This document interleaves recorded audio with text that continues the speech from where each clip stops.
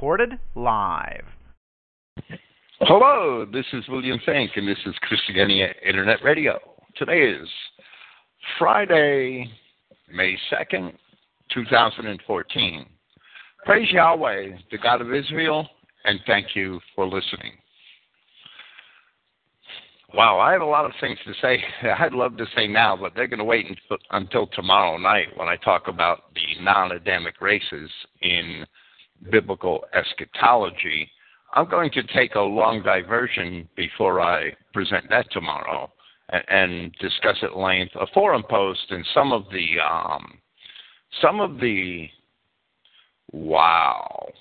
universalist false teachings and how so many scriptures are totally perverted by a lot of people, even people who used to listen to my programs, but who can't handle the truth of the racial message of the gospel and would pervert the word of God to encourage, or really not even to encourage, but that they're doing it so that they can cover for certain of their own family members who simply aren't white, whether it be nephews, nieces, grandchildren, children, spouses. And well, what they don't realize is that they're encouraging race mixing, that they're encouraging further race mixing. They're going along with the Jewish plan to destroy our race, which is so evident in our society today. And they're embracing that, and they're trying to drag it into Christian identity. And that's where it certainly does not belong. They're removing identity from Christian identity. What they don't realize is that the penalty for adultery and fornication under the law of God is death. The penalty is death.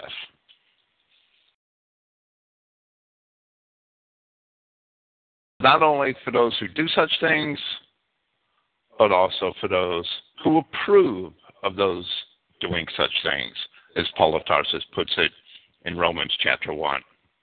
It's sad that anybody that calls himself an identity Christian has accepted these lies, that these craftily conceived lies. And we've already countered many of them here over the past 3 years, and we'll encounter more of them tomorrow. Tonight, I promised a good friend I would say a couple of words on the Sabbath. The Hebrew Sabbath, the original Israelite Sabbath, it wasn't on a Saturday, and it wasn't on a Sunday. If you think that the Jews had the calendar right just because they're Jews, you've really got to be kidding yourself. Don't give the Jews credit for anything, because in truth, they're not Jews at all. They're devils. An examination of the instructions in the book of Exodus, which were given to Israel concerning the Passover and the Sabbath, reveals that the first day of the year was marked with the observance of the spring or vernal equinox. And, so far as we can perceive, it begins in the evening of the day, which we can call March 20th on our modern calendars. That was the first day of the Israelite year, roughly. It started the Sabbath cycle for the year, and the Passover was on the Sabbath on the 14th day of the year. A child should be able to read the Exodus account and at least figure this out. I mean, I know that the information in the Old Testament, it's not perfect in this regard, but it is complete enough that we should be able to figure this part out without a problem.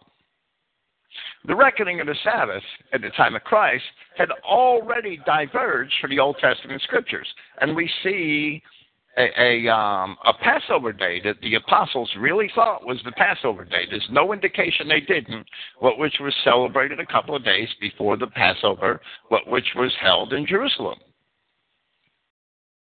which those people really believed was the Passover. So we see a divergence right in the New Testament in the calendar. But if you insist on celebrating a Saturday Sabbath and insisting that your brethren celebrate a Saturday Sabbath, you'll be right about 1/7 of the time. And if you insist on celebrating a Sunday Sabbath, you'll be right about 1/7 of the time. And if you insist on celebrating a biblical Sabbath, you must really begin counting the seventh day anew each year from the day of the vernal equinox, as Yahweh instructed to Israel to do in the Exodus. This particular year, the Sabbath would begin each Thursday evening and end each Friday evening. We'll call that Friday. But next March, it begins Saturday evening. Friday evening and ends Saturday evening. In 2016, because of the leap year, it jumps to Monday. It begins Sunday evening in 2016, after the spring equinox of 2016, and ends Monday evening. We'll call that Monday. It's Saturday again in 2020, and in 2021, it's Sunday. So the Catholics can stay mad until 2021. Now, most of us would think, wow, I can't celebrate a Sabbath on a Tuesday or a Wednesday. I need my job. I need my job. I need to comply with my schedule. I need to comply with my wife's job, her schedule, whatever. That's the predicament we're in the modern world, right? Well, we're not living in that Israelite Old Testament nation, right? That's because ever since the days of the Assyrian and Babylonian deportations, we are still Israel in captivity, in the eyes of God, anyway. And if you listen to our earlier presentations on the Epistle to the Romans, you'll see that Yahweh announced to the children of Israel that he would no longer be pleased with their feast days and their Sabbaths.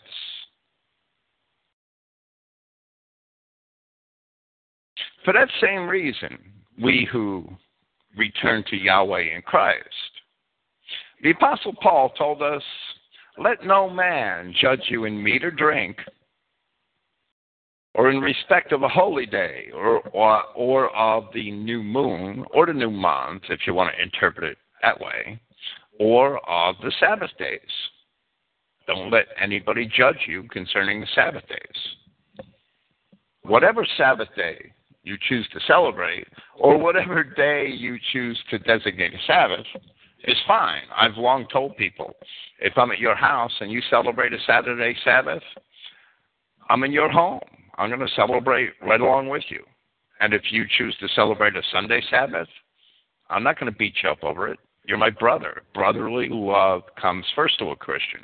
I'm going to celebrate that Sunday Sabbath because I'm in your home. In my home, we have a Colossians chapter 2 attitude. Let no man judge you concerning new moons, feast days, and Sabbaths. Some men, as Paul says, and I think we'll get to this in Romans chapter 10, some men celebrate a day, meaning a particular day. Some men celebrate every day. Every day we celebrate Christ. Every day we praise him and thank him for our very existence.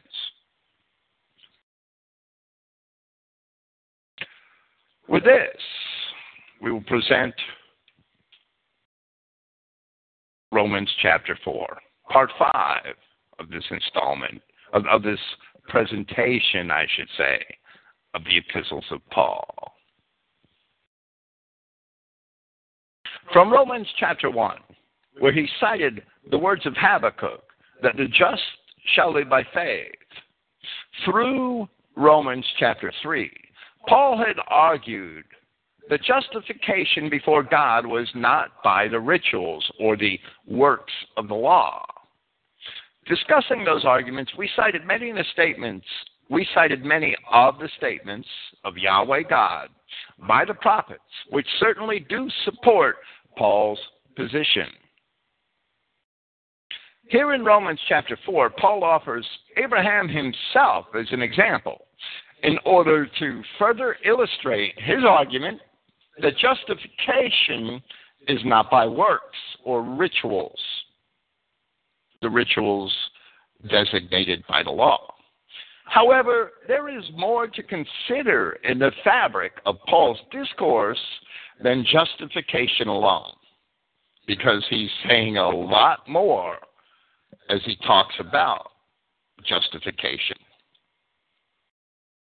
Firstly, in Romans chapters 2 and 3, Paul also drew a distinction between the laws of Moses and the laws which were prophesied to have been written on the hearts of the children of Israel, as Yahweh had promised in the prophets in the words of both Jeremiah and Isaiah. It's also alluded to several times in Deuteronomy. These laws, as it is related in Jeremiah, bear a direct relation to the new covenant. And we saw that Paul explained as much in his epistle to the Hebrews as well. So he had basically the same message for the Hebrews that he had for the Romans. He only tailored the message to the Hebrews for those who were within the law and the circumcision, while he tailored the message to the Romans for those who were outside of the law, for dispersed Israel. But it was the same message. From this discussion, it was hopefully elucidated that the basic Ten Commandments, as well as the other moral laws of God, transcend the law of Moses, which were imposed as a condition of the marriage relationship between Yahweh and Israel. And that while the Levitical laws and the associated priesthood are no longer in force, the Christians nevertheless have an obligation to uphold the basic commandments and the other moral laws of God. Secondly, there is another facet of Paul's arguments, and that is that all of these things which are addressed only to the children of Israel, as the fulfillment of Old Testament scripture which concerns Israel exclusively. And that neither Paul nor the scripture itself uphold the errant notions of modern universalism. It is demonstrable from statements which he made throughout this epistle that Paul believed the Romans to have descended from ancient Israel. Paul shall further discuss the relationship of Israel and sin to the law as he proceeds throughout the subsequent chapters of Romans. Here, however, in this chapter, Paul explains how the faith of Abraham is greater than the works of the law, and how justification before God is of the faith of Abraham. Doing this, and this is of the utmost importance, Paul also defines the faith of Abraham. He tells us what it is, and therefore there should be no confusion concerning the true scope of the gospel message. This is going to be slow going through Romans chapter 4, because I don't think there's too many places where I read more than one verse at a time without having probably excessive comments. Now, what may we say that our forefather Abraham has found concerning the flesh? Here is the first place in this epistle to the Romans where there is a variation amongst the Greek manuscripts which is truly significant. The majority text and the Codex Claromontanus, they both have only our father Abraham. The text of the Christogenea New Testament has forefather, and that's because the word forefather appears in the Codices Sinaiticus Alexandrinus, Vaticanus, and Ephraemi Syri. They all have the word forefather. It is telling that the majority text disagrees with the Codex Alexandrinus here. The Codex Alexandrinus has forefather. The majority text has only father. The Codex Alexandrinus, out of all the ancient codices, is the one from which the majority text has descended, and the one with which it most often agrees. That's why even though the original higher critics and biblical exegetists, that is why they labeled, and I'm speaking of Westcott and Hort primarily, they labeled the Codex Alexandrinus as the Alexandrian tradition, and the Codex Ephraemi Syri was a part of that, and it's closely related to it. They're very similar manuscripts. But today, academics label that the Byzantine text type, the Codex Alexandrinus and the Codex Ephraemi Syri. They've changed the designation because it's recognized that the minuscule documents and the later manuscripts which became known as the majority text, that those manuscripts are very closely related and descended from the Codex Alexandrinus. But here they differ, and the majority text does not have that word forefather, but the Codex Alexandrinus does. Other modern translations, such as the ASV, for instance, also had the word forefather here, following the better manuscripts in this regard. I'm going to give an example, though, and I did check this verse. I don't always, when I prepared my translation, honestly, I didn't check any other Bible. I didn't even have any other Bible except for King James Version. That's a totally honest statement. I was in prison. It was hard to get other Bibles. I couldn't just look up a passage on the internet and go to one of these websites that had every single translation, modern translation known to man for each passage. I didn't have that luxury when I did the Christogenea New Testament.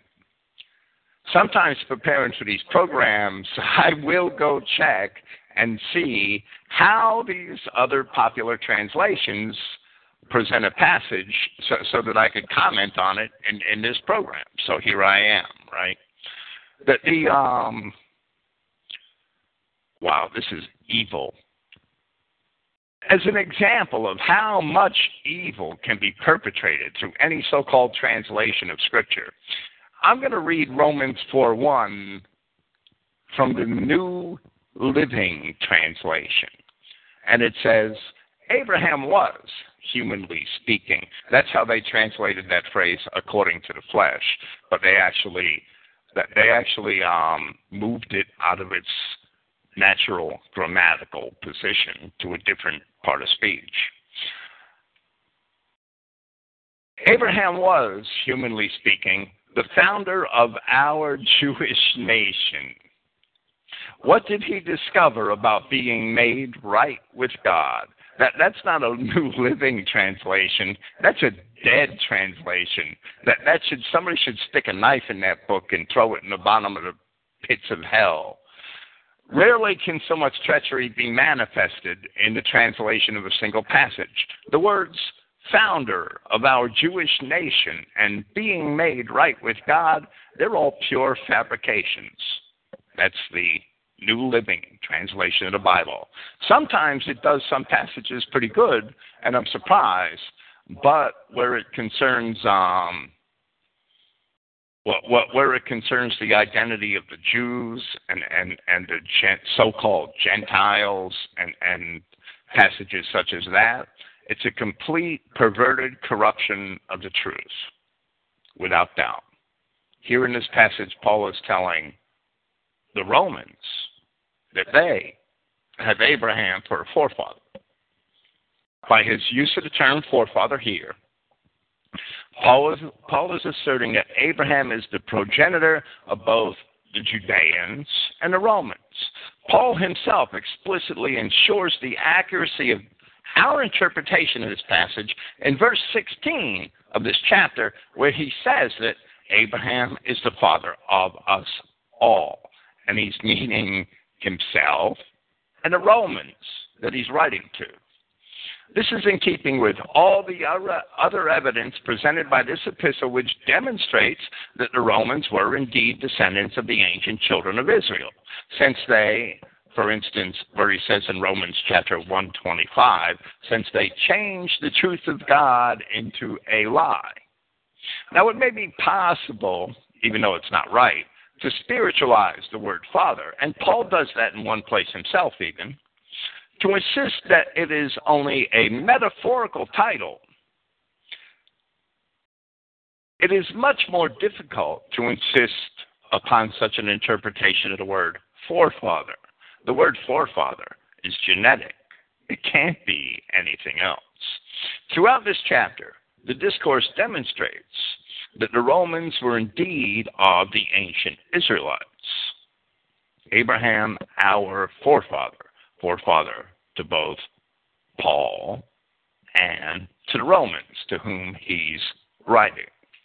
Verse 2, for if Abraham, from the rituals or the works of the law, had been deemed worthy, he has reason to boast, but not towards Yahweh. Perhaps the Greek word pros or towards here may have been in reply to or even in respect of. If Abraham had been deemed worthy from rituals, what we must ask is, could he have been the author of his own salvation? In Luke chapter 1, we see in part, and if he could have been, he would have had reason to boast, right? But he couldn't be. In Luke chapter 1, we see in part the reason for Israel's need for salvation. From verse 68. This is the Christogenea, New Testament. Blessed is Yahweh, the God of Israel, that he has visited and brought about redemption for his people, and has raised a horn of salvation for us in the house of David his servant, just as he spoke through the mouths of his holy prophets from old. Preservation from our enemies and from the hands of all those who hate us, to bring about mercy with our fathers, and to call into remembrance his holy covenant, the oath which he swore to Abraham our father, which is given to us, being delivered fearlessly from the hands of our enemies, to serve him in piety and in righteousness before him for all of our days. These are the words of the father of John the Baptist. His name was Zacharias. I'm certain that he was considering that those Jew Edomite bastards in Jerusalem when he was talking about being in the hands of his enemies.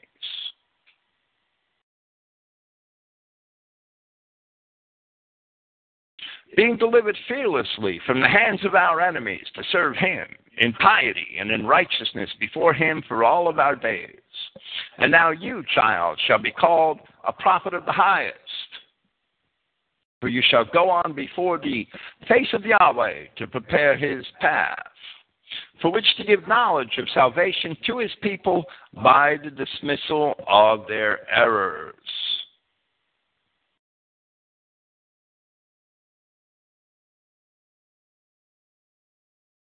Through the affectionate mercies of our God, by whom dawn visits us from the heights, to shine upon those sitting in darkness and in the shadow of death, to guide our feet in the way of peace.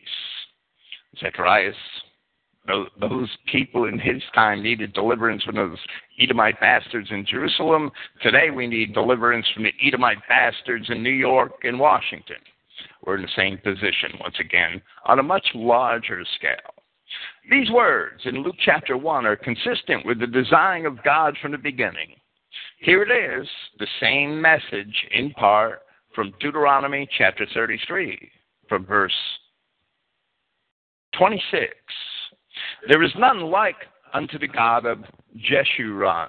That's an epithet for Israel, which means upright one, who rides upon the heaven in thy help, and in his excellency on the sky. The eternal God is thy refuge, and underneath of the everlasting arms. And he shall thrust out the enemy from before thee, and shall say, destroy them. Israel then shall dwell in safety alone. The fountain of Jacob shall be upon a land of corn and wine. Also his heavens shall drop down dew. Happy art thou, O Israel, who is like unto thee, O people saved by Yahweh, the shield of thy help, and who is the sword of thy excellency. And thine enemies shall be found liars unto thee. Well, we know that now. And thou shalt tread upon their high places. In both Old and New Testaments, the children of Israel require salvation from their enemies. The message does not change. And we see it explained in both places that God himself will be their Savior. This aspect of biblical salvation in the New Testament is virtually ignored by denominational Christianity. Paul wrote in 1 Corinthians 7:19 that circumcision is nothing and uncircumcision is nothing, but the keeping of the commandments of God. Rituals cannot save anyone from their enemies. Judeo-Christians want to save the enemies from our enemies. However, the rituals of the law set Israel apart from the other nations and races, and they were a sign that Israel was keeping the commandments of God. That's what we don't see in these rituals. That's all they were.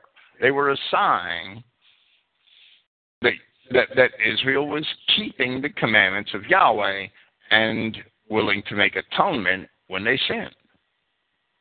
By keeping Yahweh's law, Israel pleases Yahweh their God, and he will save them from their enemies. So keeping the law and performing the rituals, that doesn't save us. We're missing a couple of steps there. That pleases our God to favor us when we keep his law, and he saves us. Today, people think they could save themselves through these new rituals that these Judeo-Christian churches practice. And they can't save themselves because they don't please God with those rituals whereby they think they save themselves. Verse 3. Indeed, what did the writing say? That Abraham trusted Yahweh, and it was accounted to him for righteousness. Here Paul quotes Genesis 15:6. And to understand what Paul means by quoting this, the original and complete passage must be examined. In that chapter of Genesis, an aging and childless Abraham has no heir. And therefore, Abraham attempts to appoint a replacement from among the servants of his household. However, Yahweh God rejects Abraham's replacement, and he rejects the idea that Abraham's heir should come from anywhere other than Abraham's loins. From Genesis chapter 15, from verse 1. After these things, the word of Yahweh came unto Abraham in a vision, saying, Fear not, Abraham, I am thy shield and thy exceeding great reward. And he's Abram here. He's not Abraham yet. And Abram said, Yahweh God, what wilt thou give me, seeing I go childless? And the steward of my house is this Eleazar of Damascus. And Abram said, Behold, to me thou hast given no seed, And lo, one born in my house is my heir. And behold, the word of Yahweh came unto him, saying, This shall not be thine heir, but he that shall come forth out of thine own bowels shall be thine heir. And he brought him forth abroad and said, Look now toward heaven, and tell the stars, if thou be able to number them. And he said unto him, So shall thy seed be. And he, meaning Abraham, believed in Yahweh, and he accounted it to him for righteousness. And that's what Paul quotes here, that Abraham trusted Yahweh or believed Yahweh, and it was accounted to him for righteousness. Ostensibly, Eleazar of Damascus was a Syrian, which is an Aramaean, a descendant of Aram, the son of Shem, and the great uncle of Eber, from whom came the Hebrews. Eleazar was therefore of the same race as Abraham, distant cousin. However, right from the beginning, in Genesis chapter 12, Yahweh promised Abraham, where he told him, And I will make of thee a great nation, and I will bless thee, and make thy name great, and thou shalt be a blessing. Then Yahweh promised Abraham further, in Genesis chapter 13, in verse 14, And Yahweh said unto Abraham, after that Lot was separated from him, Lift up now thine eyes, and look from the place where thou art, northward, and southward, and eastward, and westward. For all the land which thou seest, to thee will I give it, and to thy seed forever. And I will make thy seed as the dust of the earth, so that if a man can number the dust of the earth, then shall thy seed also be numbered.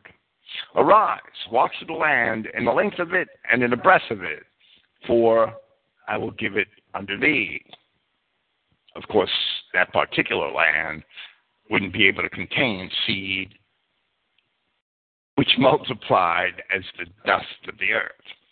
Therefore, this idea which Abraham had developed in Genesis chapter 15, that because he was still childless, that he could somehow replace his seed with that of another man, even a man from his own race, that idea was rejected by God when Yahweh informed Abraham that his replacement theology was a bad idea, and once again told him that he that shall come forth out of thine own bowels shall be thine heir, and to look now toward heaven and tell the stars, if thou be able to number them, so shall thy seed be.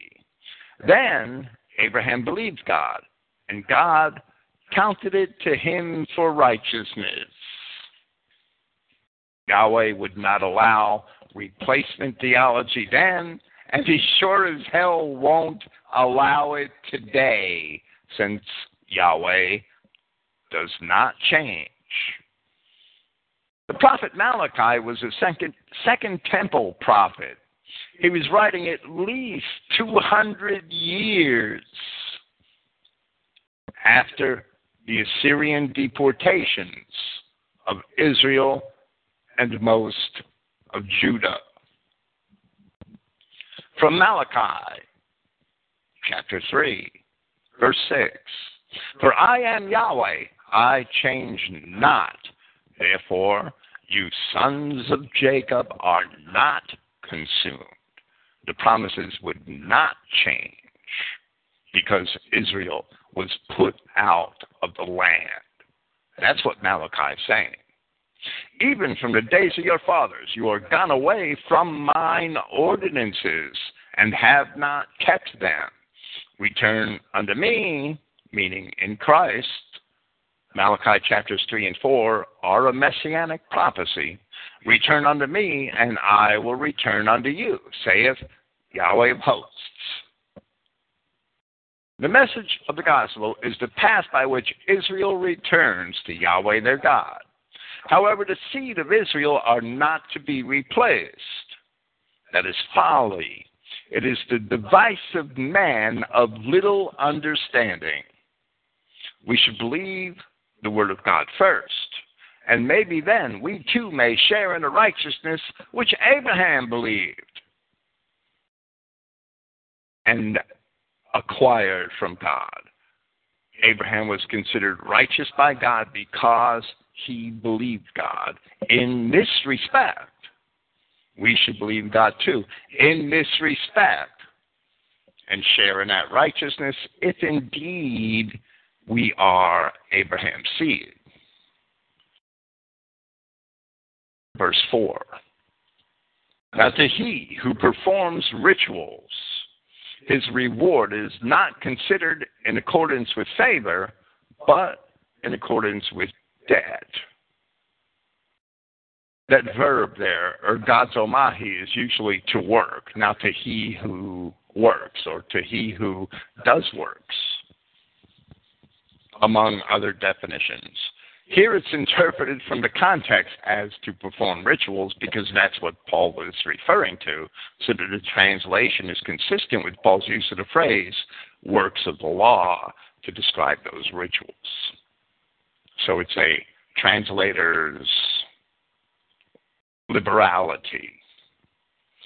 When the children of Israel were under the Levitical law, they were obligated to make certain tithes and other sacrificial offerings at diverse times of the year.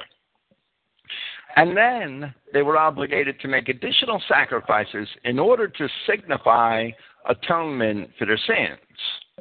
In reality, this was a system of fines and punishments for transgression. However, there is indeed a deeper spiritual significance to the blood offerings because the blood of the animal was offered in place of the life of the transgressor, and that was acceptable to God. From Leviticus chapter 5, from verse 5, and it shall be, when he shall be guilty in one of these things, that he shall confess that he has sinned in that thing, and he shall bring his trespass offering unto Yahweh for his sin which he sinned, a female from the flock, a lamb, or a kid of the goats, for a sin offering. And the priest shall make an atonement for him concerning his sin.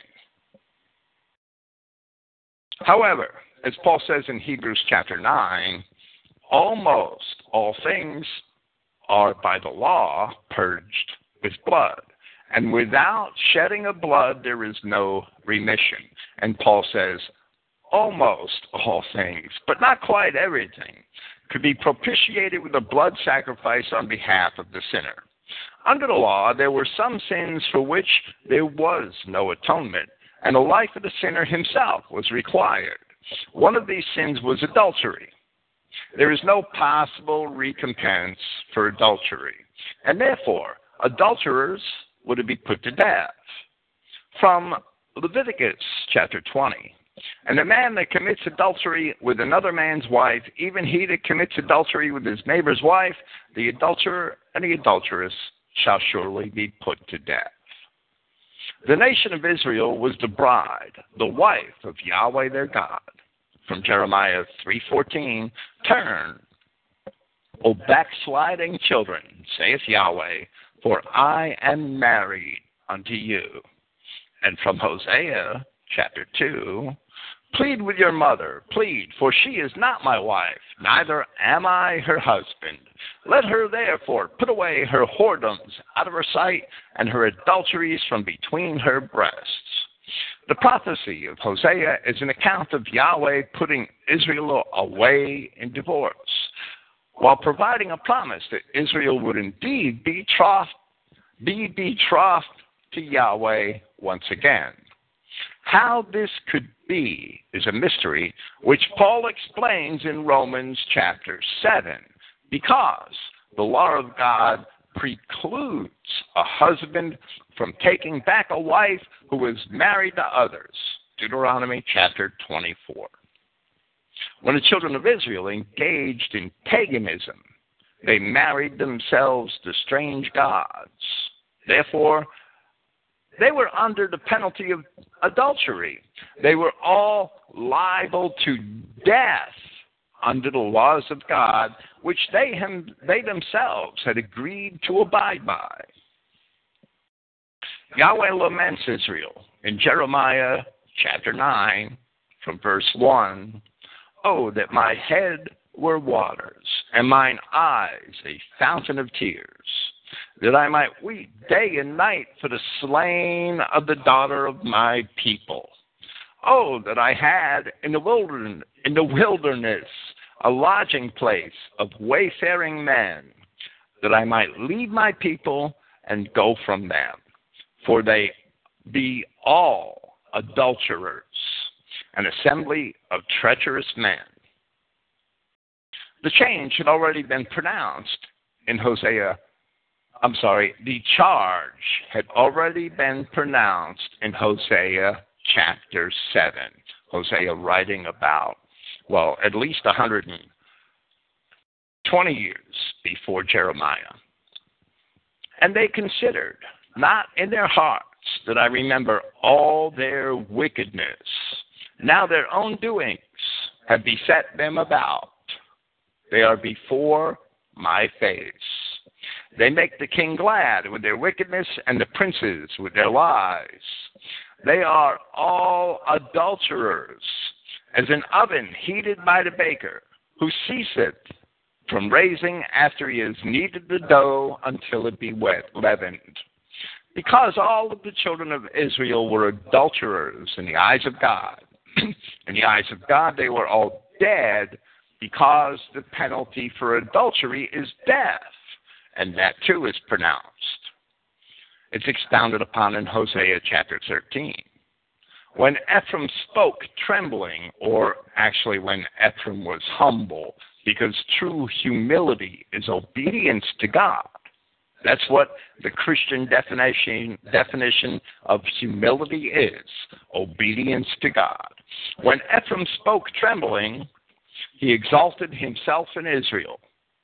But when he offended in Baal, he died. And now they sin more and more.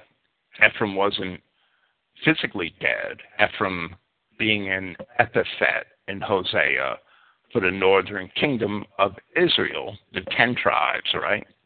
Ephraim wasn't physically dead. He was metaphorically dead in the eyes of God. That's how they could sin more and more even after he died, right? But when he offended in Baal, he died. And now they sin more and more, and have made them molten images of their silver and idols according to their own understanding. All of it, the work of craftsmen. They say of them, let the men that sacrifice kiss the calves. Therefore, they shall be as the morning cloud, and as the early dew that passes away, as the chaff that is driven with the whirlwind out of the floor, and as the smoke of the chimney. Ephraim, meaning the northern kingdom, was dead in sin. And now you can understand what Paul means by dying to sin. We die to sin because when we transgress, we understand that the law requires our life. We have no other propitiation. We are only alive in Christ because he is our propitiation.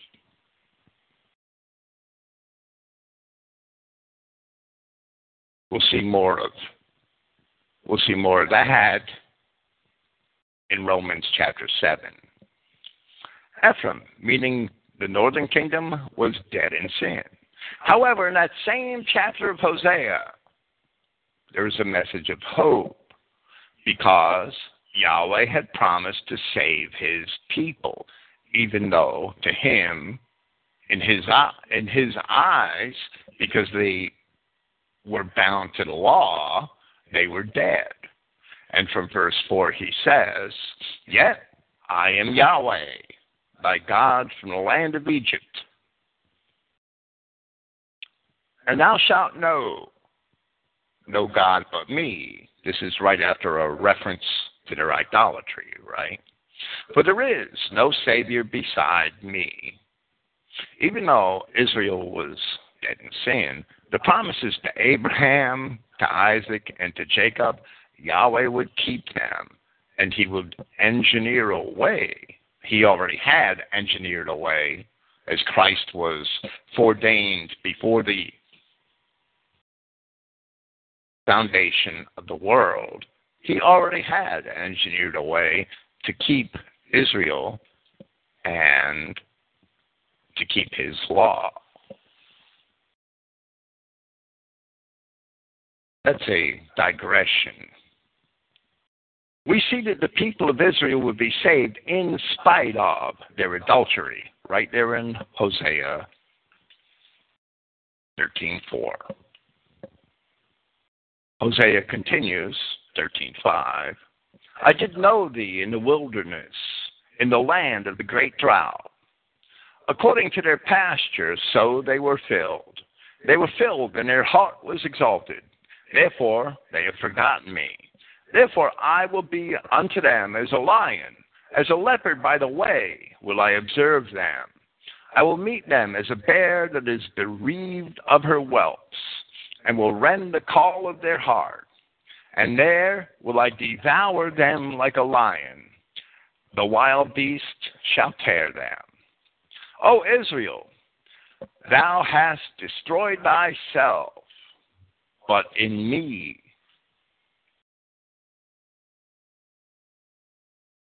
is thine help.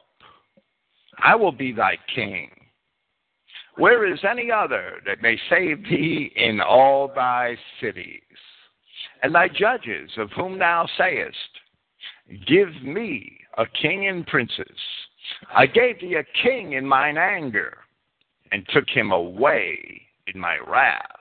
This is a reference to the demands which the people had made for an earthly king, as it is recorded in 1 Samuel chapter 8.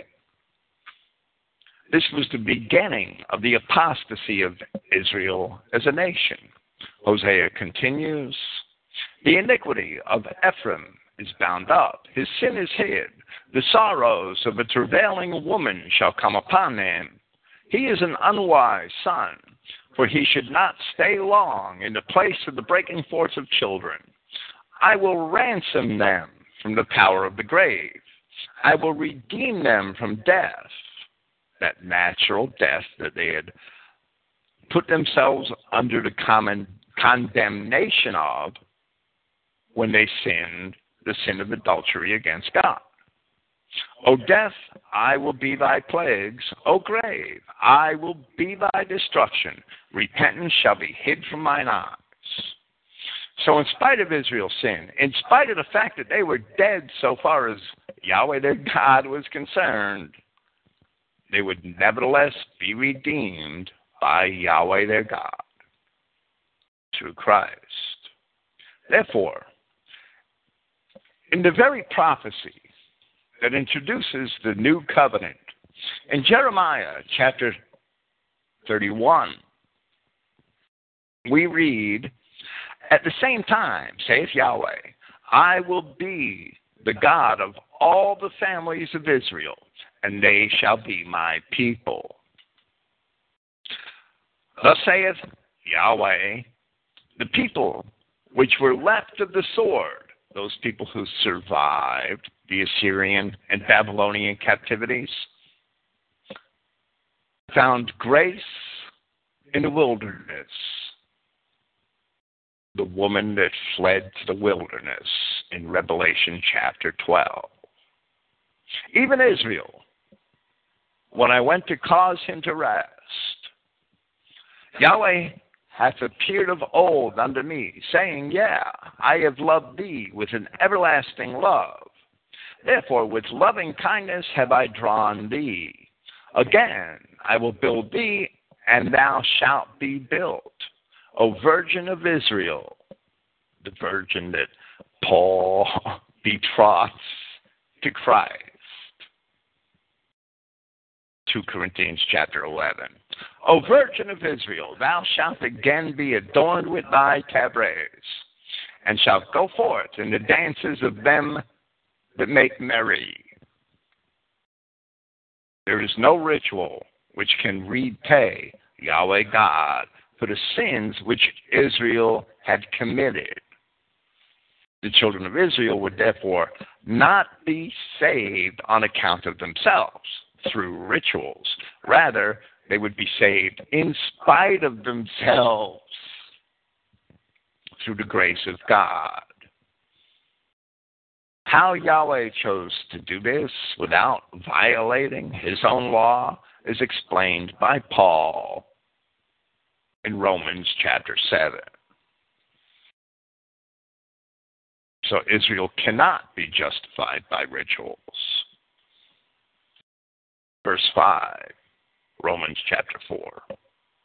But the he not performing, but who rather is trusting on he who must judge the impious, his faith is accounted for righteousness. Now that phrase, he who must judge, it may have been rendered as the King James had it, he who is justifying. It's simply a matter of which part of the definition of the word you want to use. I have judged because the verb dikahio is primarily to set right, but the way it's used in secular Greek, it can be set right to do a man right or justice by condemning or by justifying. It could go either way. So the King James Version, the way it's translated, is correct from the context, because the promise is to justify all of Israel. As Paul said in Romans chapter 1, quoting Habakkuk, the just shall live by faith. Therefore, the children of Israel would find their justification in the same manner that Abraham was justified. Verse 6, Romans chapter 4. Just as David also declares the blessing of the man to whom Yahweh accounts righteousness apart from rituals. Blessed are they who are released from lawlessness and whose errors or sins are covered. Blessed is the man to whom Yahweh will not account guilt or sin. The text of verses 7 and 8 of Romans 4 are practically verbatim from the Septuagint Greek of Psalm 32. And I'm going to read that from Brenton's English. Blessed is he whose transgression is forgiven, whose sin is covered. Blessed is the man to whom Yahweh imputes not iniquity, and in whose spirit there is no guile. This is a Christian paradox, that we sin, but that we will not sin. And that we will not sin, however all men sin. Indeed. This is the very crux of the paradox which Paul addresses in these chapters of Romans. Since those who clung to the rituals of the law and the propitiation of sin to the rituals scoffed at the idea of grace and forgiveness of sin in the mercy of God upon Israel apart from the rituals. This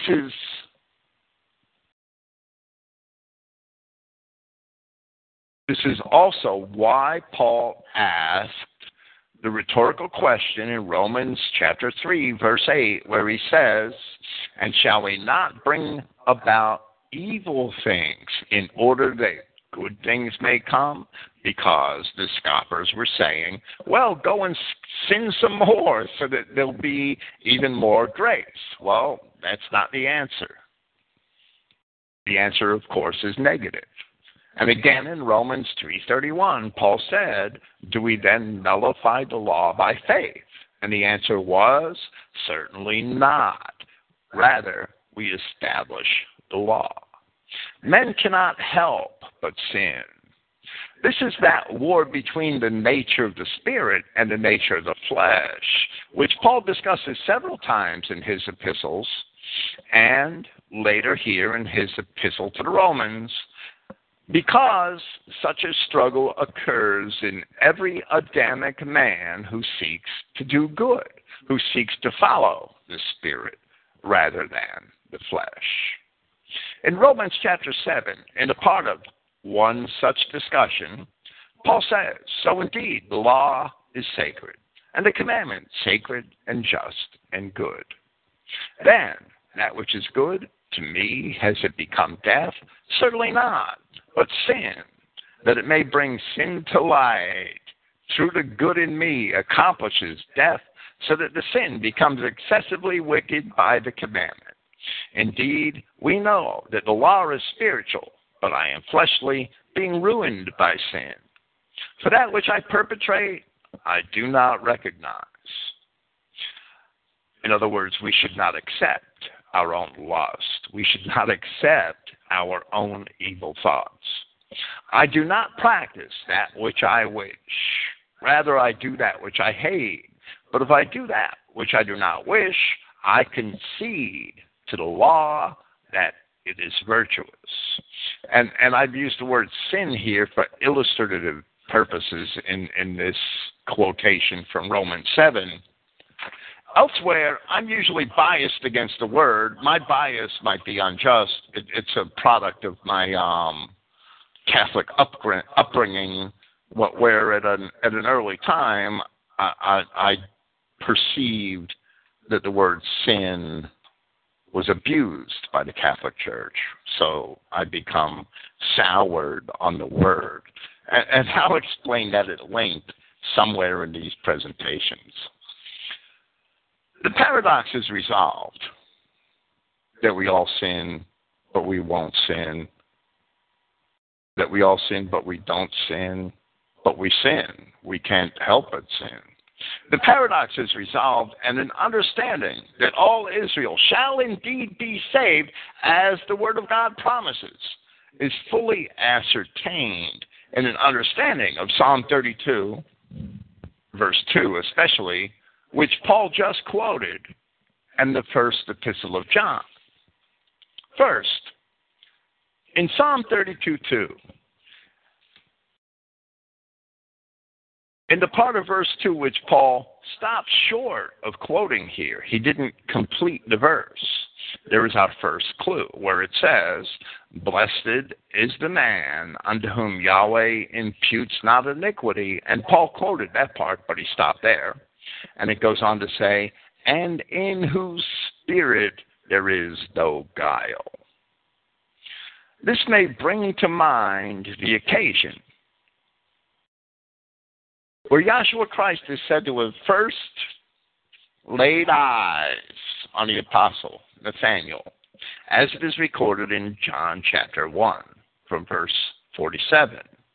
Jesus saw Nathanael coming to him and said of him, behold, an Israelite indeed, in whom is no guile. In 1 John chapter 3, the apostle assures us that, from verse 9, whosoever is born of God does not commit sin, for his seed remains in him, and he cannot sin because he is born of God. Now, the same apostle told us earlier in that same epistle that if any man sin, we have an advocate with the Father, Jesus Christ the righteous. 1 John chapter 2, verse 1. So John isn't merely telling us in 1 John chapter 3, verse 9 that we do not sin, or he would be found to contradict himself.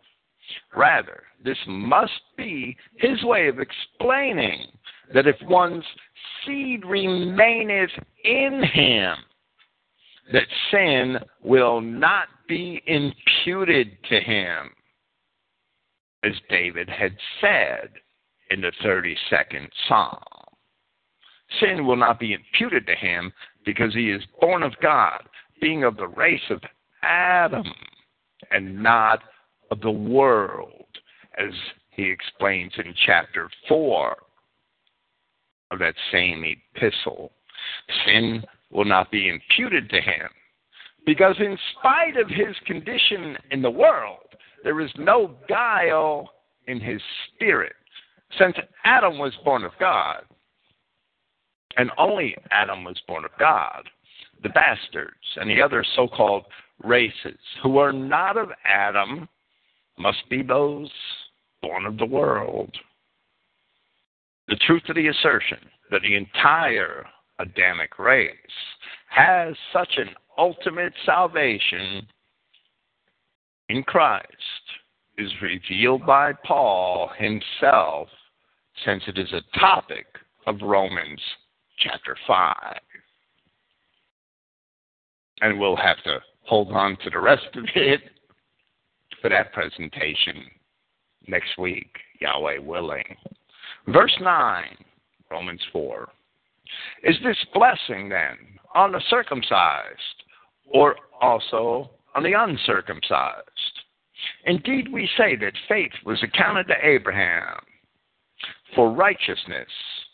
How then was it accounted, being in circumcision or in uncircumcision? Not in circumcision, but in uncircumcision. And the Christogenea New Testament has an error there. I don't know how it was introduced or how it came to be, because all the manuscripts clearly have Abraham, and I only have the pronoun him there, and that will be corrected. Abraham's righteousness was accounted to him before he was circumcised, and therefore righteousness is accounted apart from any ritual of the law. Paul said in Hebrews chapter 7, "For the law made nothing perfect, but the bringing in of a better hope did, by which we draw nigh unto God." Of course, Christ being appointed from the foundation of the world, as Peter tells us in 1 Peter chapter 1, verse 20, this better hope had always existed. It is first expressed in Genesis 3:22, and we'll discuss that at greater length in our forthcoming Romans chapter 5 presentation. Verse 11. The promise, I'm sorry, I have to read it first. And he received a sign of circumcision, a seal of the righteousness of the faith he had in uncircumcision, in regard to his being the father of all those who are believing in a state of uncircumcision, for them also to be accounted that righteousness. Paul's making an analogy here. And father of circumcision to those not from circumcision only, but to those who walk in the footsteps of the faith our father Abraham had in uncircumcision.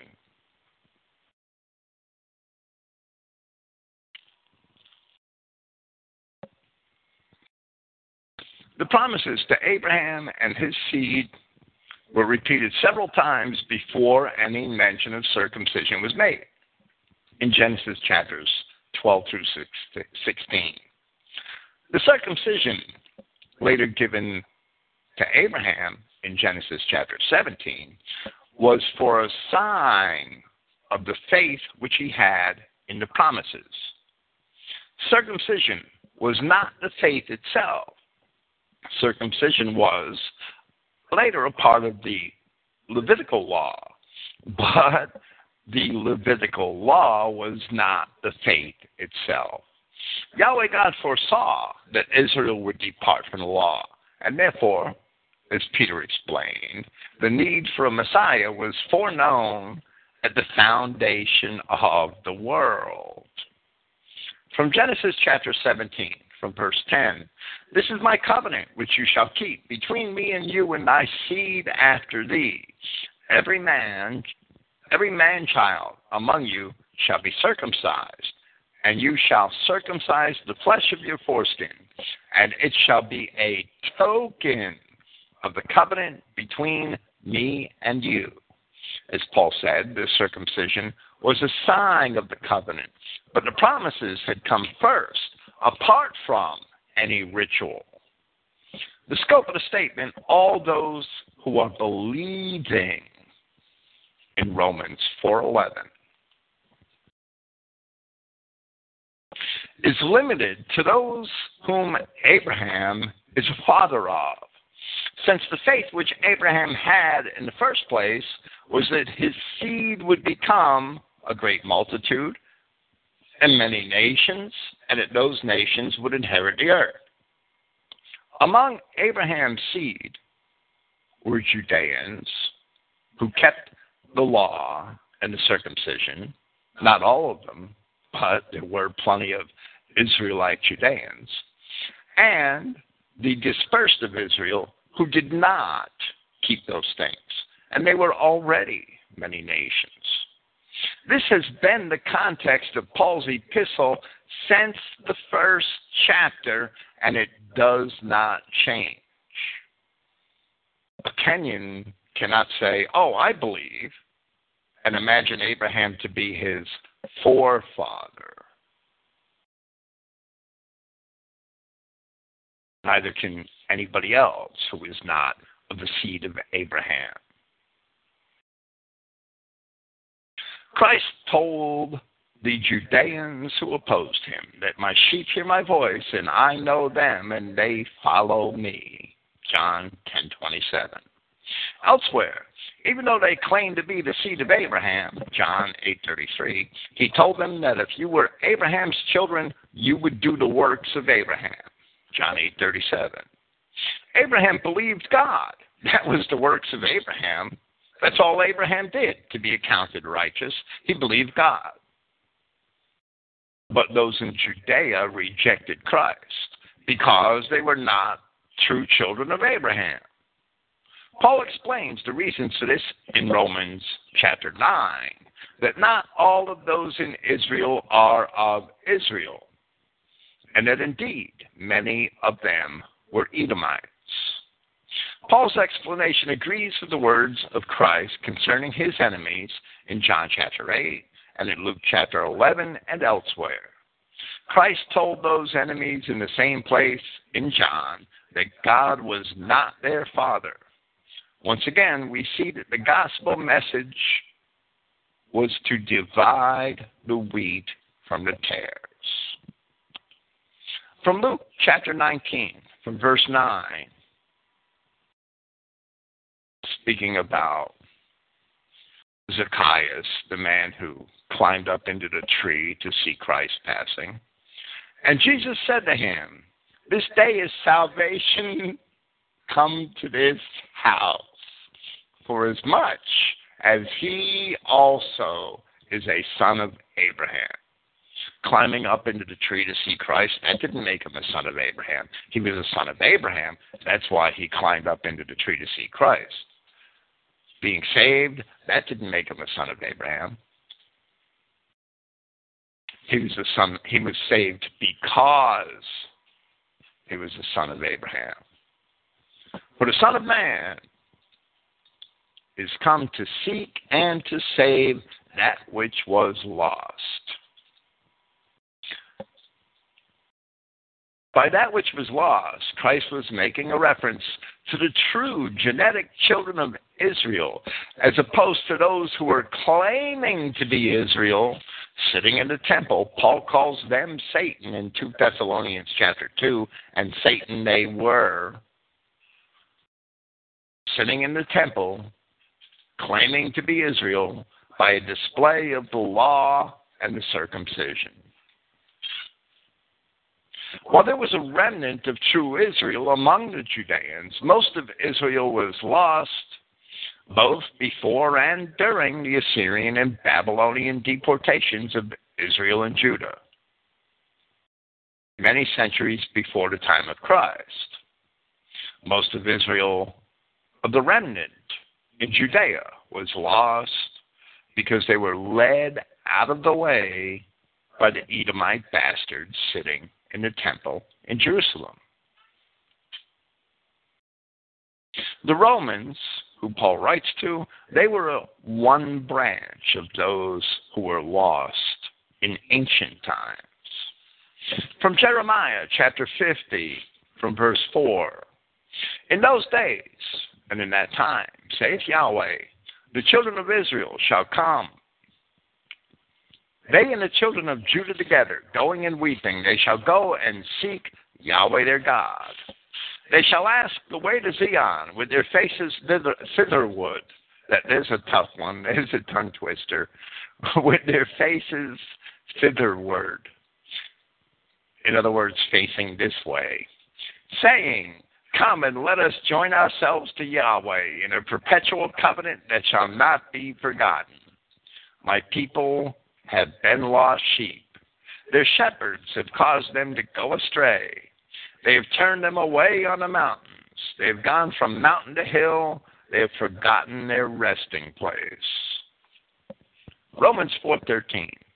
Indeed, not through the law is the promise to Abraham or to his offspring that he is to be the heir of society, but through righteousness of faith. The Universalists love to twist this passage as well, but they refuse to acknowledge, as Paul does here, that the promise is to Abraham or to his offspring first. And then, among the offspring of Abraham, the promise is to those of the faith of Abraham, and not to those who would cling to the law or claim that the keeping of the law alone makes one righteous. The promise to Abraham's descendants is not through the law. The promise to Abraham's descendants is through faith. But the subjects of the promise don't change.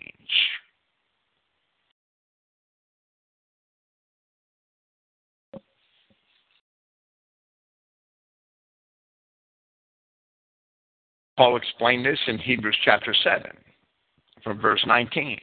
The law made nothing perfect, but the bringing in of a better hope did, by which we draw nigh unto God. And yes, that's the second time it was cited in this presentation. Verse 14. For if they from the law are heirs, the faith has been voided and the promise annulled, because those people keeping the law in Israel weren't Israel. Likewise, Paul wrote to the Galatians chapter 4, verses 17 and 18. Now I say this, a covenant validated beforehand by Yahweh, the law which arrived after 430 years, meaning 430 years after the call of Abraham, the law was given on Mount Sinai. The law which arrived after 430 years does not invalidate, by which the promise is left idle. For if from law, the inheritance is no longer from promise, but to Abraham, through a promise, Yahweh has given it freely.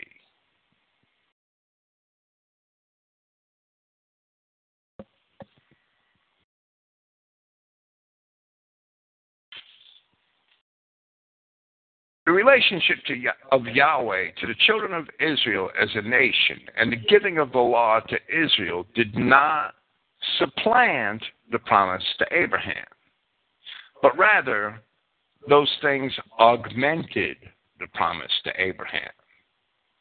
In Christ, the promise to Abraham will be fulfilled with certainty, because if Israel sought righteousness through the law, then since all men sin, all Israel would fail, as we have seen in this presentation tonight from Hosea and from Jeremiah.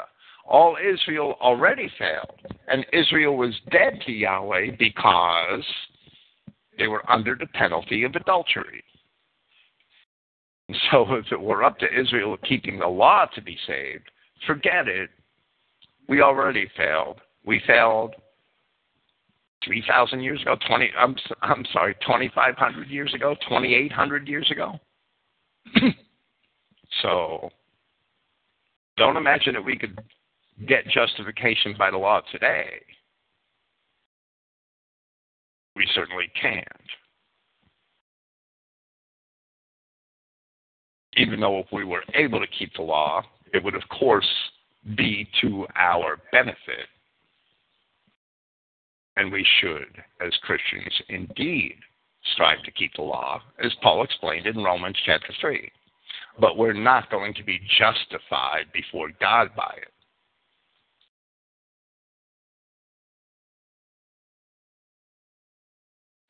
Therefore, Paul also told the Galatians 3:24, so the law has been our tutor for Christ, in order that from faith we would be deemed righteous. Romans 4:15, for the law results in wrath, so where there is no law, neither is there transgression. And we saw Paul explain in Romans chapter 3 that we will see Paul explain in Romans chapter 5 that until the law, sin was in the society. But sin was not accounted, there not being law. As we asserted earlier in these presentations, the moral laws of God transcend the Levitical law or the laws of Moses. The laws of Moses only incorporate the moral laws of God. Man was created by God to do good and not to do evil. From Ephesians chapter 2, from verse 10, for his work we are, having been established among the number of Christ Yahshua for good works, which Yahweh before prepared in order that we would walk in them.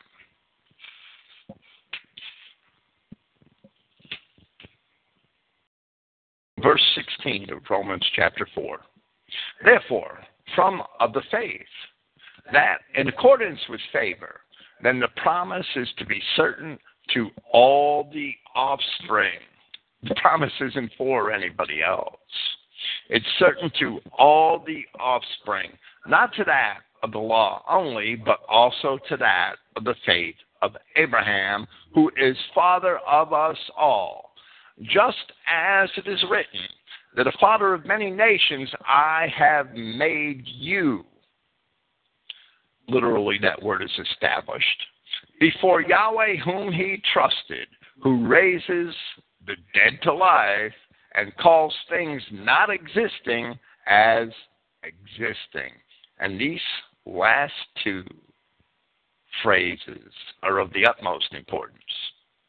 From Genesis chapter 17, verse 5, we'll read this again. Neither shall thy name any more be called Abram, but thy name shall be called Abraham. For a father of many nations I have made thee.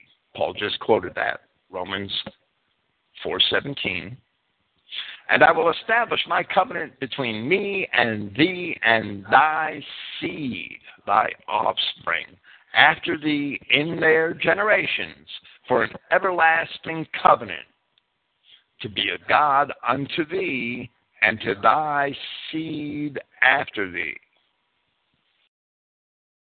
Paul's citation of Genesis 17:5 and verse 17 of Romans 4 defines what he meant by Abraham's offspring in verse 16 of Romans 4, where Paul says that the promise is certain to all the offspring or seed. By quoting Genesis 17:5, Paul clarifies for us that Abraham's offspring are those nations which came from Abraham's loins. It's not some substitute church. It's not some magical body of believers from every nation under the sun. Paul says explicitly here that Abraham's offspring are those nations that came from his loins. The denominational sects imagine that in Christ, many nations somehow could become Abraham's seed, which is exactly contrary to the promises of God, and which is also exactly contrary to the teachings of the apostles. Paul illustrates the fact that Abraham trusted Yahweh, who raises the dead to life. 2,000 years before Christ arose from the dead, Yahweh performed that same miracle on behalf of the womb of Sarah, which Paul is about to explain in verse 19 of this chapter, where Paul tells us that Yahweh calls things not existing as existing. We can ascertain that the nations which were of Abraham's seed did not exist when the promise was made to Abraham. That's what Paul is talking about. But that they indeed must have come into existence later. We have an obligation to look at the Scripture and at the historical record and determine which nations they were, because none of them existed in Abraham's time. And because the children of Israel certainly can be traced from their initial departures from Palestine up until modern times. None of them were Jews. And Christ told the Jews that they were not his sheep in the first place. Yet those Israelites in Judea who did hear his voice lost their identity as Judeans when they turned to Christ. So they were never thereafter known as Jews. This is the primary endeavor of what we commonly refer to as Christian identity. We endeavor to use the archaeological data and the historical records which we have, correlate them with Scripture, and deduce the identity of those nations which came from Abraham's seed. Those are the nations in which Abraham believed. Those are the nations of the Christian promise. And those are the nations which are the proper and exclusive heirs of the gospel of Christ, since if one is not from one of those nations, one is simply not a part of what Abraham believed. Paul himself was the first teacher of this doctrine. We profess to follow him. When the promise to Abraham was made, there were no Trojans, and therefore neither were there yet any Romans or any Illyrians. The Trojans were part of those who departed from Egypt apart from Moses, and the Romans and the Illyrians descended in turn from them. We shall discuss this further when we present Romans chapter 11. Therefore, we should not be surprised that Paul preached both to the Illyrians and to the Romans. When the promise to Abraham was made, there were no Danaan Greeks. There were no Macedonian Greeks. There were no Dorian Greeks. According to the records of the Greeks themselves, the Danaan Greeks came from Egypt also and settled in the Peloponnesus. According to the archaeologists, that's when Mycenaean civilization was destroyed. Several centuries thereafter, the Dorian Greeks came by sea, and they conquered for themselves those parts which the Danaans had held. The Macedonian Greeks later also descended from these, from the Greeks of the Peloponnesus. Therefore, we should not be surprised to see that Paul preached the gospel to these Greeks. And Paul even told the Dorian Greeks of Corinth that their ancestors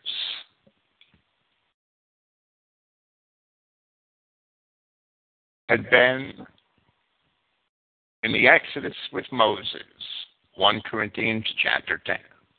However, when Paul encountered the Lycaonians in Acts chapter 14, or the Ionian Greeks in Acts chapter 17, Paul did not speak to them as Israelites. He didn't preach to them of Jesus.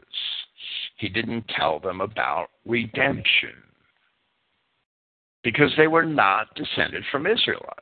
Rather, the Lycaonians and the Ionians descended from others of the Adamic Genesis 10 tribes. And Paul spoke to them accordingly.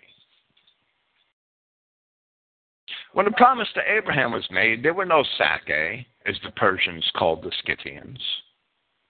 The Sacae are the tribes properly called Scythians. Modern archaeologists abuse the term Scythian. There were no Galatahi. There were no Cimmerians. Cimmerians are only Sacae by their Assyrian name. They're the same people.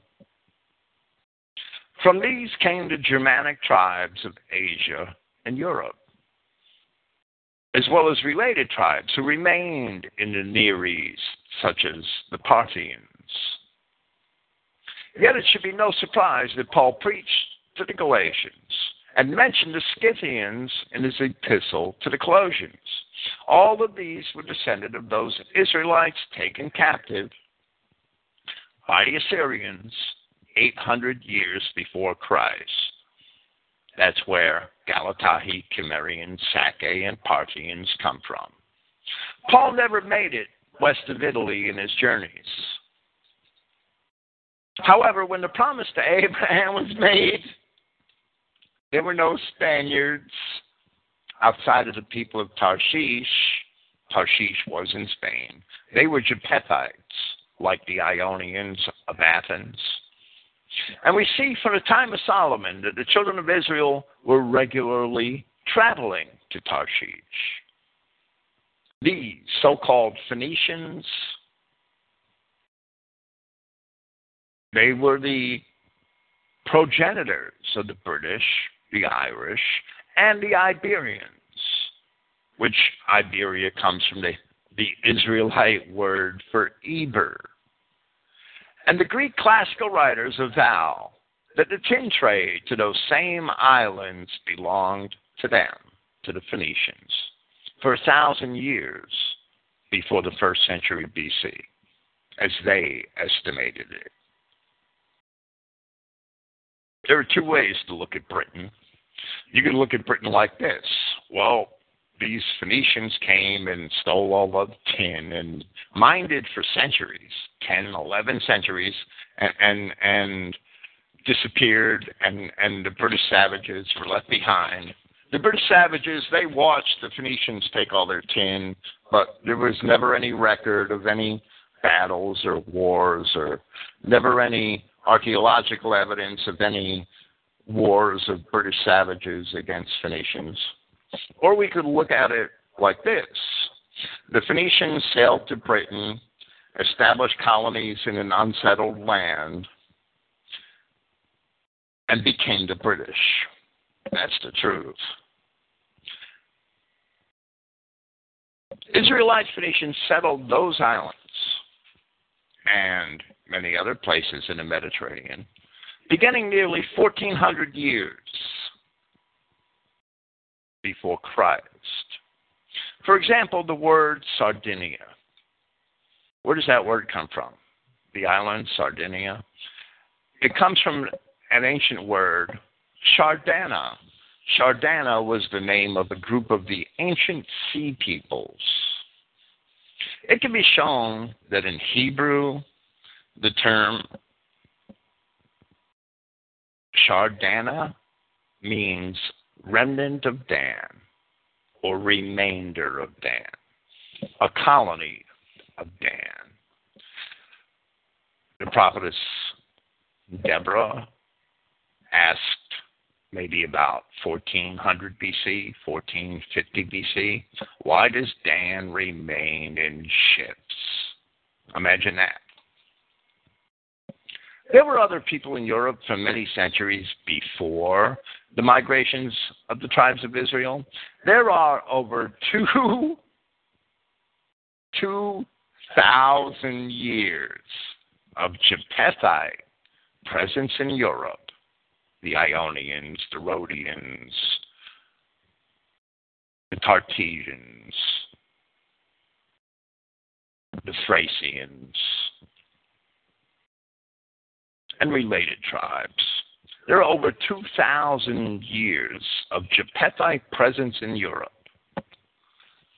Before the Greeks began making their own written records, about 700 BC. However, the Christian nations of Europe are indeed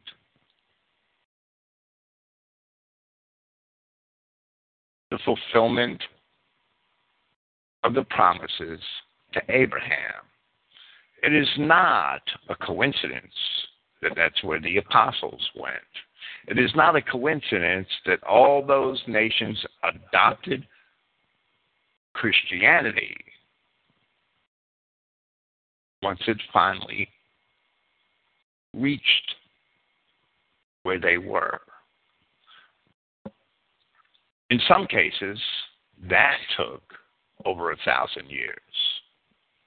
Paul continues his description of the faith in Abraham, in his description of the faith of Abraham in Romans 4:18, who contrary to expectation, in expectation believed, for which he would become a father of many nations,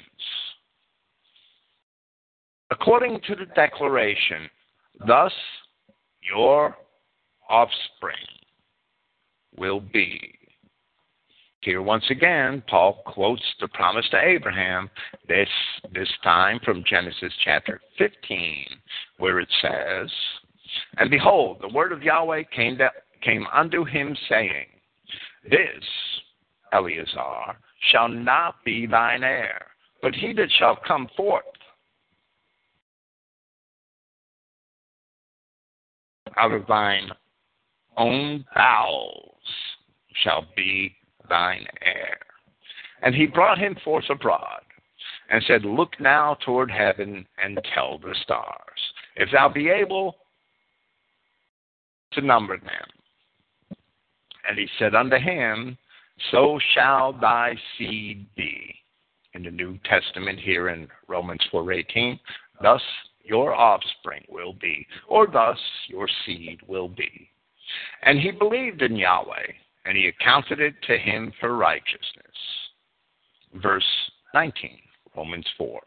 And he, not being weak in the faith, nor having considered his own body, by this time being dead, being about 100 years old, and the deadness of the womb of Sarah, but at the promise of Yahweh he did not doubt in disbelief.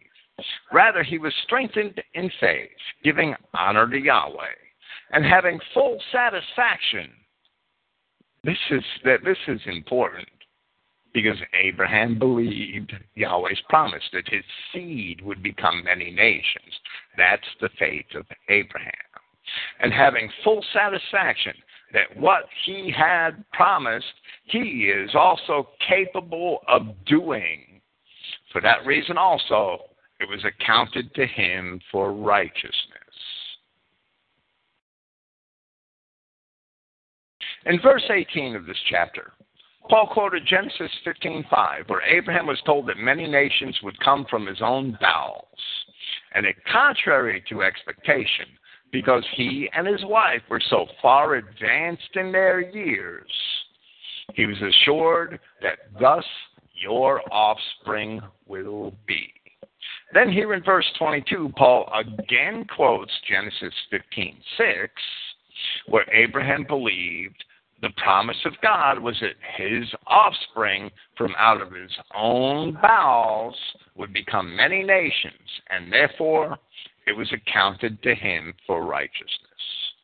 So-called replacement theology or dispensationalism or any belief that anyone other than Abraham's physical genetic children could possibly be the heirs of the covenants of God are therefore blasphemy, because they are a direct contradiction to the Word of God. Universalists are blasphemers of God. If we seek the righteousness of faith which Abraham was accounted, we too had better believe that his seed became many nations, and that those nations are the exclusive heirs of the covenants as they were promised. Otherwise, we are contradicting the faith of Abraham. We also see here that the faith of Abraham is in substance. For Abraham believed the material value of the promise. The faith of Abraham is therefore not in degree only, as the denominational sects teach. You have to have faith as much as Abraham had faith. You have to have faith like Abraham had. No, you have to have faith that's the same faith as Abraham's, meaning that your faith, the substance of it, you have to believe as Abraham believed. That's what Paul means by the faith of Abraham. It's the substance. It's not the degree. The degree is meaningless apart from the substance.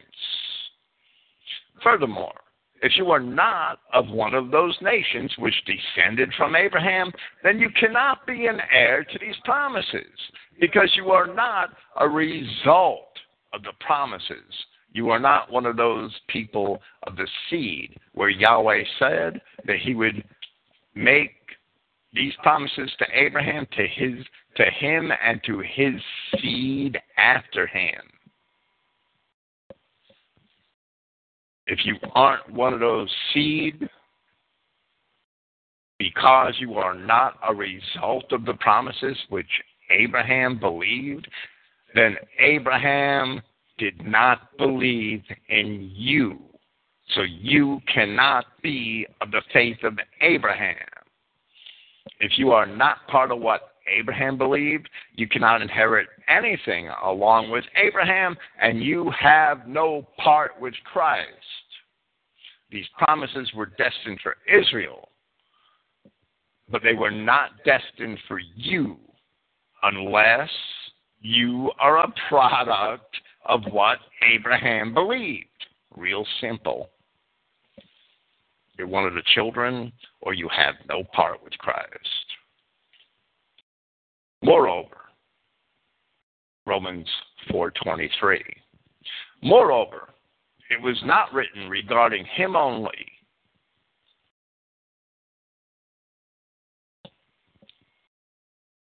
that it was accounted to him, but also regarding us, to whom it is destined to be accounted. To those who believe in he who raised Yahshua our Prince from death, who was handed over for reason of our transgressions and was raised for reason of our acquittal. Paul said, to us, to whom it was destined to be accounted. That means both Paul and the Romans were destined to be the heirs of the promises which God made to Abraham. That cannot be unless the Romans were of the children of Israel as well as the Judeans. And that is exactly what Paul has been saying ever since Romans chapter 1. The only people destined to be the recipients of the promises of God to Abraham are the children of Israel, and only Israel was destined for the justification whereby Abraham was also justified. Those people who rejected Christ because ye are not my sheep. The gospel separates the wheat from the tares. The people who accepted Christ are those who believe in he who raised Yahshua our prince from death. The Jews said they believed God. They didn't believe God because God prophesied of Christ. Christ was the prophesied Messiah. If the Jews had believed God, they would have believed Christ. The gospel separated the wheat from the tares. That's what Paul is saying here in verses 23 and 24. From Isaiah chapter 43, verse 25. I, even I, am he that blots out thy transgressions for mine own sake, and will not remember thy sins. Put me in remembrance. Let us plead together. Declare thou that thou mayest be justified. Put me in remembrance. Yahshua Christ is Yahweh God, our Redeemer. That justifies us. Put me in remembrance. Let us plead together. Declare thou that thou mayest be justified. That's what Paul's saying here in Romans 4:23 and 24. From Isaiah chapter 45, from verse 17. But Israel shall be saved in Yahweh with an everlasting salvation. Ye shall not be ashamed nor confounded, world without end. For thus saith Yahweh that created the heavens, God himself that formed the earth and made it. He has established it. He created it not in vain. He formed it to be inhabited. I am Yahweh, and there is none else. I have not spoken in secret in a dark place of the earth. It's right there in the Bible for everybody to see. He did not speak in secret in a dark place of the earth. I said not unto the seed of Jacob, seek ye me in vain. I, Yahweh, speak righteousness. I declare things that are right. Assemble yourselves and come, draw near together. Ye that are escaped of the nations, those Israelites that were taken away into Persia, into Assyria, into the cities of the Medes. And they escaped those nations by going to Europe. They have no knowledge that set up the wood of their graven image and pray unto a God that cannot save. Tell ye and bring them near. Yeah, let them take counsel together. Who has declared this from ancient time? Who has told it? From that time, have not I Yahweh, and there is no God beside me, a just God and a Savior. There is none beside me. Look unto me, and be ye saved, all the ends of the earth. That's an eponym for the children of Israel, who were spread to the ends of the earth in many other prophecies. For I am God, and there is none else. I have sworn by myself, the word is gone out of my mouth in righteousness, and shall not return, that unto me every knee shall bow, and every tongue shall swear.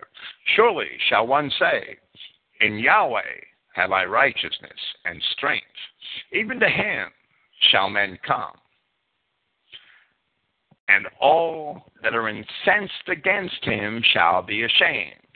In Yahweh shall all the seed of Israel be justified and shall glory.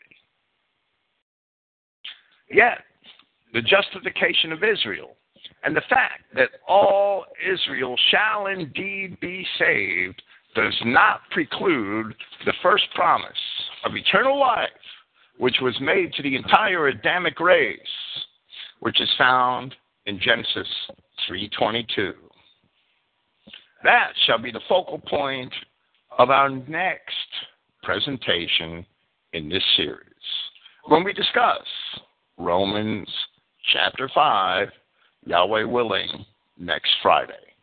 A false prophet and a pretend Christian identity pastor named Joseph November recently announced to Don Brown in an email that Fink will burn in hell for teaching that whites are saved automatically.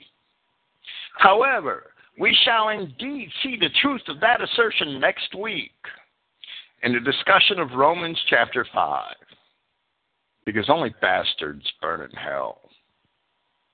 For Paul himself said, "For as in Adam all die, even so in Christ shall all be made alive." Fink's going to burn in hell for teaching the same thing Paul of Tarsus taught. That is the nature of our adversaries, the falsely accusing Jews, the accusers of our brethren. That's their nature. We'll see the truth of this next Friday. Romans chapter 5. Thank you for listening, and praise Yahweh. I'll be here tomorrow night with another explanation of two-seed line. Tomorrow night's going to be a little different. Tomorrow night, I'm really going to primarily address all of the universalist charlatans claiming to be Christian identity. Praise Yahweh.